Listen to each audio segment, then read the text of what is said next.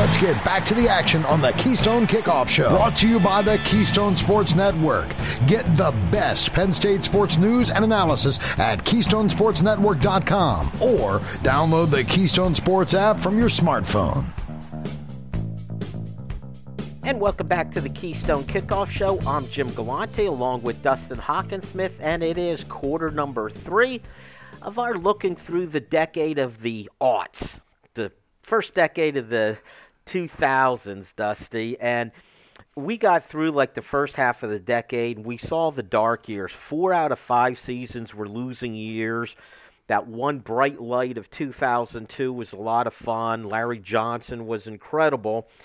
We had, again, 2003 and 4, awful seasons, culminating with Iowa loss 6-4. And at this point, you mentioned, Dusty, this is the time when people were looking to say, has just time passed Joe Paterno? Is it time to retire and hand the team over? What are your memories of that? Do you go back that far to remember that era?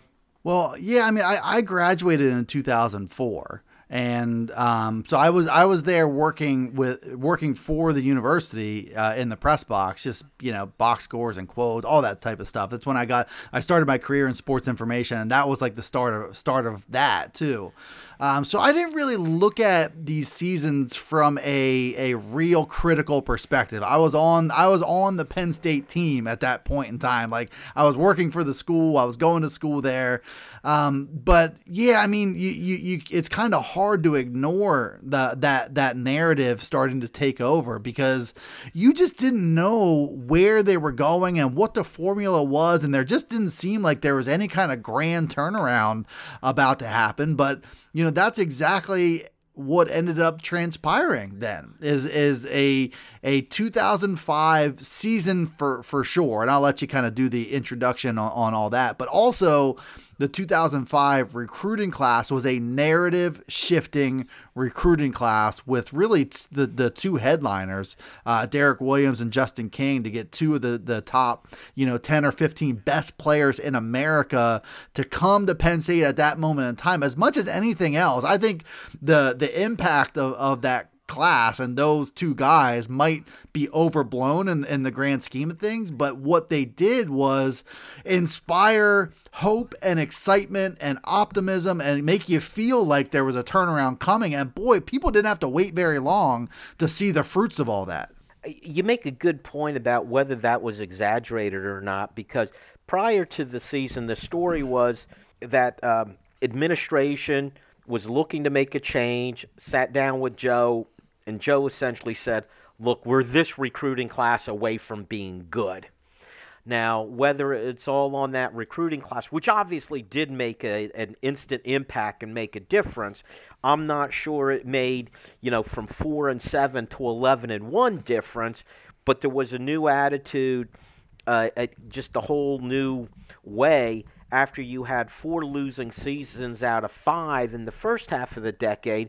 This brought on, besides 11-1, it was followed by 9-4, 9-4, 11-2, and 11-2, which it gave the impression Penn State was back.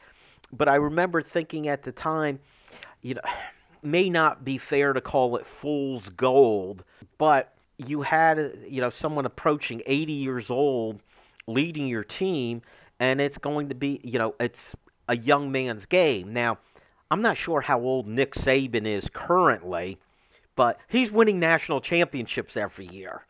He's not having good teams. He's having great teams, okay?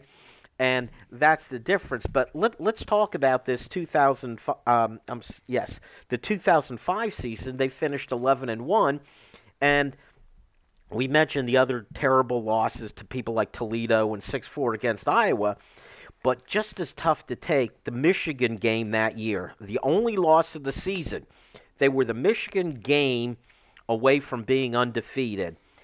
Late in the game, Michael Robinson gets the ball back with no timeouts, marches them the length of the field. He runs in for the touchdown. He converted on 4th down, makes it 25-21 Penn State. And to this day, I still feel Michael Robinson does not get his due overall, and partially because of what happened after that. That would have been a legendary drive in Penn State football history. But then Michigan, Steve Breston runs the ball back to almost midfield. Should they have kicked off to him was the question there.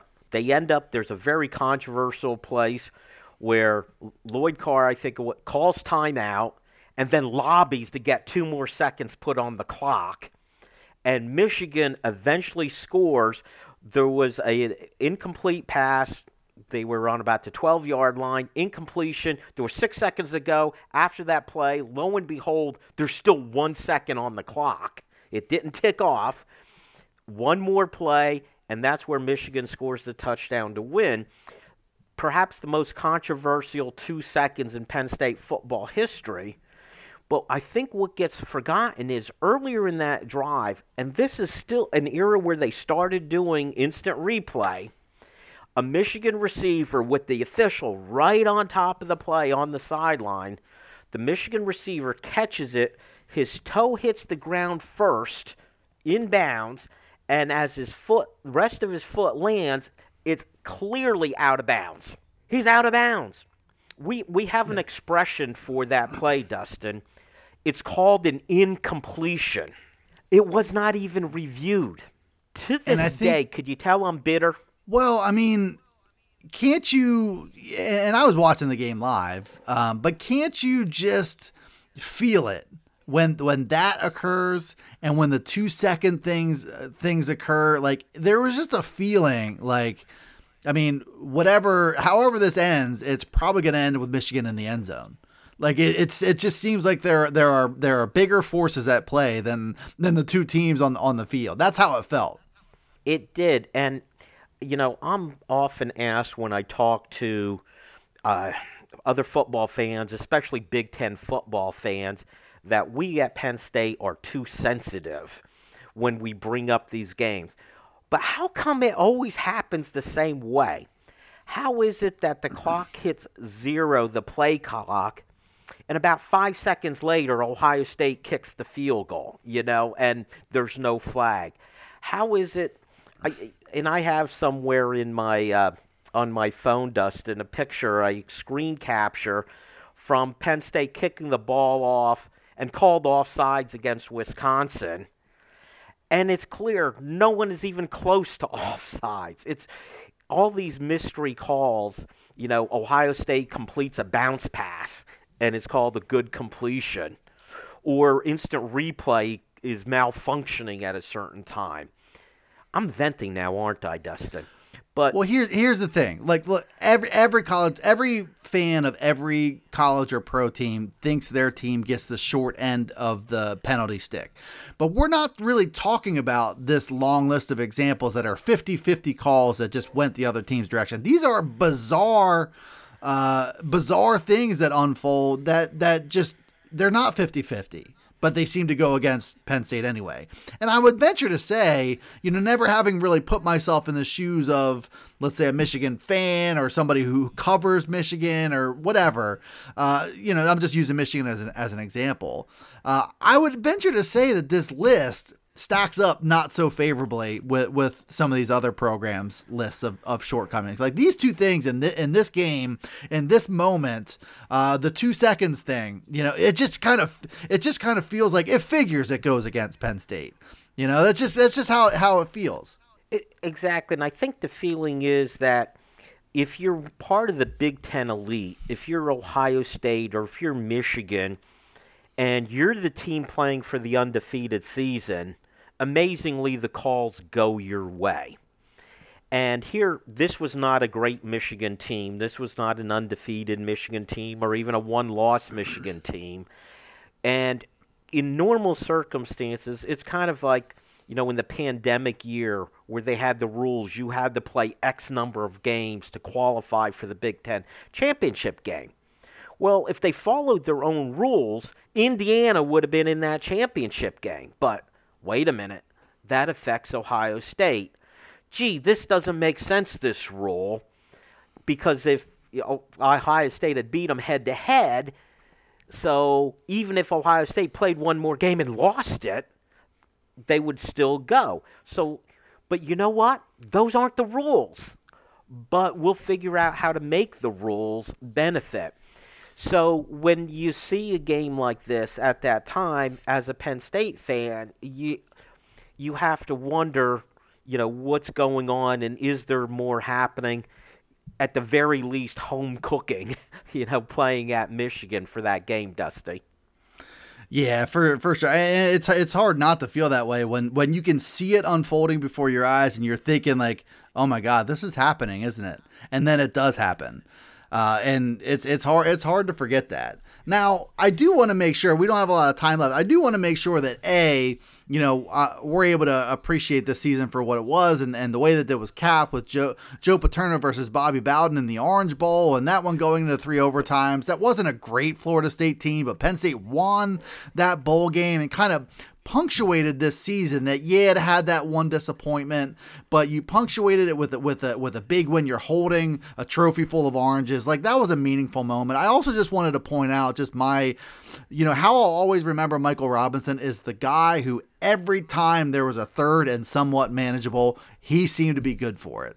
That variable for this team was immense. His numbers were great. He ran for 800 plus yards and 11 touchdowns, but him and between his athleticism and his grit, his ability to throw it and run it, it just felt like Penn State was always going to move the chains, and they did. There's a top 10 total defense, top 13 total offense. That loss, of course, you'll remember it, but just a really, a wonderful season in the grand scheme of Penn State football. And, looking back on history, exactly what they needed, exactly what Joe Paterno needed at exactly the right time. And then it did, as you pointed out earlier, give way to a pretty good little run of success in the late aughts. Okay, you're right, and I appreciate you bringing that up and getting me off my tail. That's the problem. When I get started on that kind of game, it's hard to stop, Dusty. But you're right about Michael Robinson. He had the ability to will his team to victory. And as I pointed out in that game, him going the length of the field, completing a 4th down pass, running over somebody to score that touchdown. Now, that was on 1st down, but you just knew he was going to get his team in the end zone there. One of the, again, I think underappreciated Nittany Lions over time, and he was a great football player. Not necessarily great quarterback, great football player. Dustin, that's it for quarter number 3 and the aughts. Stick around. We've got a special guest coming in quarter number 4.